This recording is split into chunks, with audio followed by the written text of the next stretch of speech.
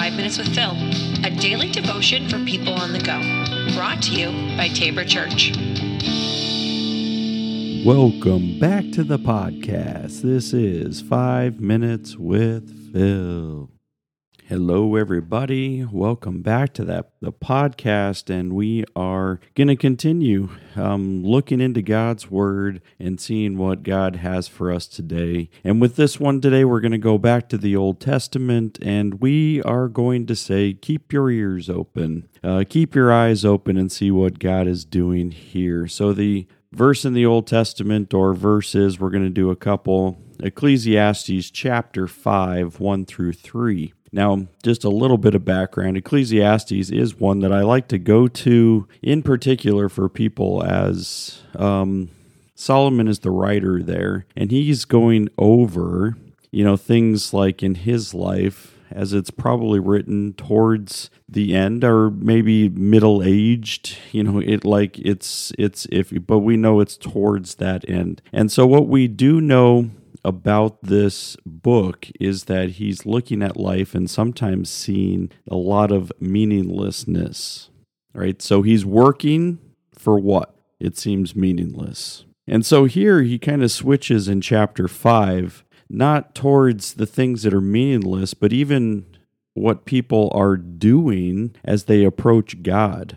Right? So Ecclesiastes chapter 5, as you enter the house of God, keep your ears open and your mouth shut.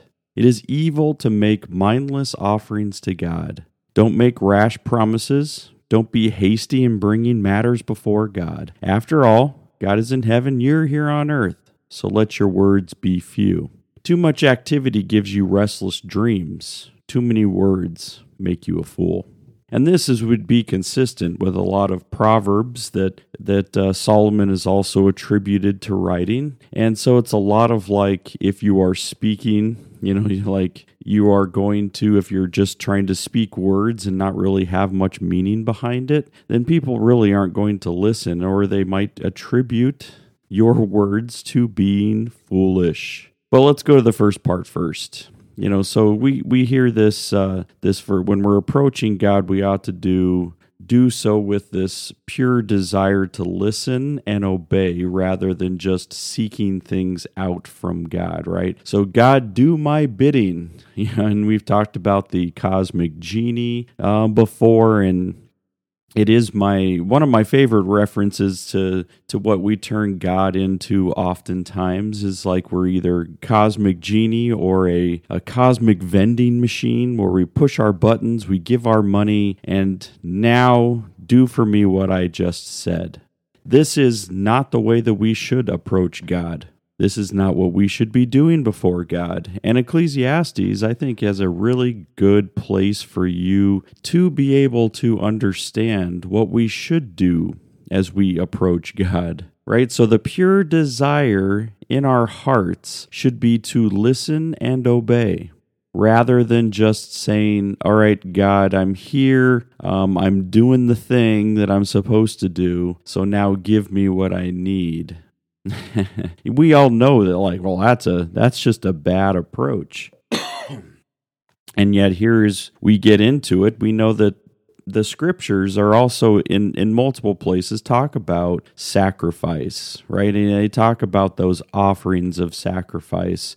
We know back in Genesis chapter 4, right, is that the whole thing between Cain and Abel, right, is that as Cain brings his sacrifice, God's like, I don't like it, right? So God rejects the sacrifice from Cain because it says his deeds were evil, right? So he was not coming to God with an open mind of both listening and obeying, right? He's just like, here's some stuff, I know I'm supposed to do this.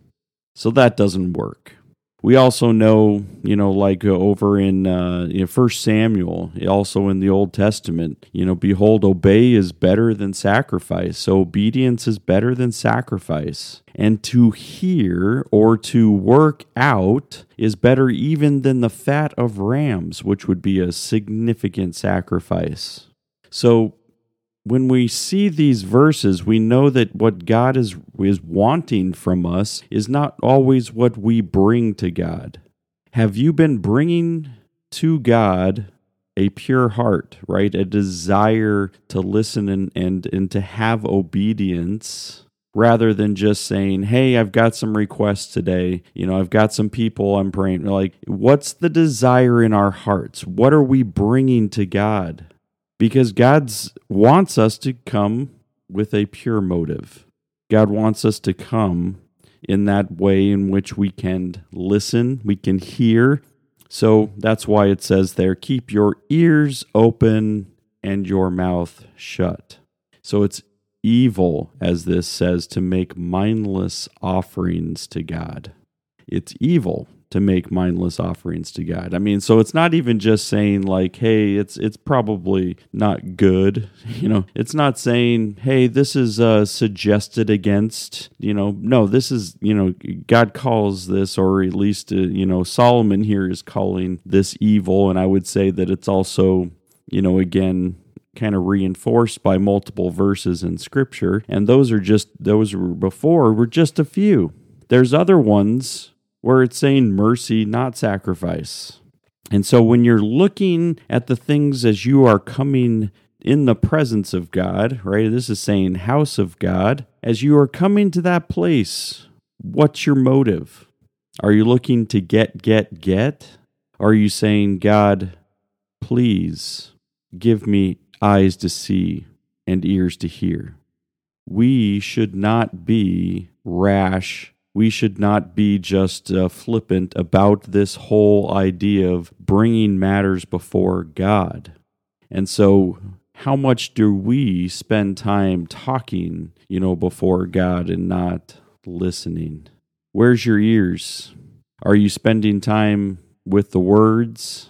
And you're concerned so much about the words, and even what we would say, even the right words, right? You got to have the right words. You got to have the right key codes in order to be able to activate, the promises of God, right? This is foolishness, right? So your words are not going to activate the promises of God. The promises of God are always there.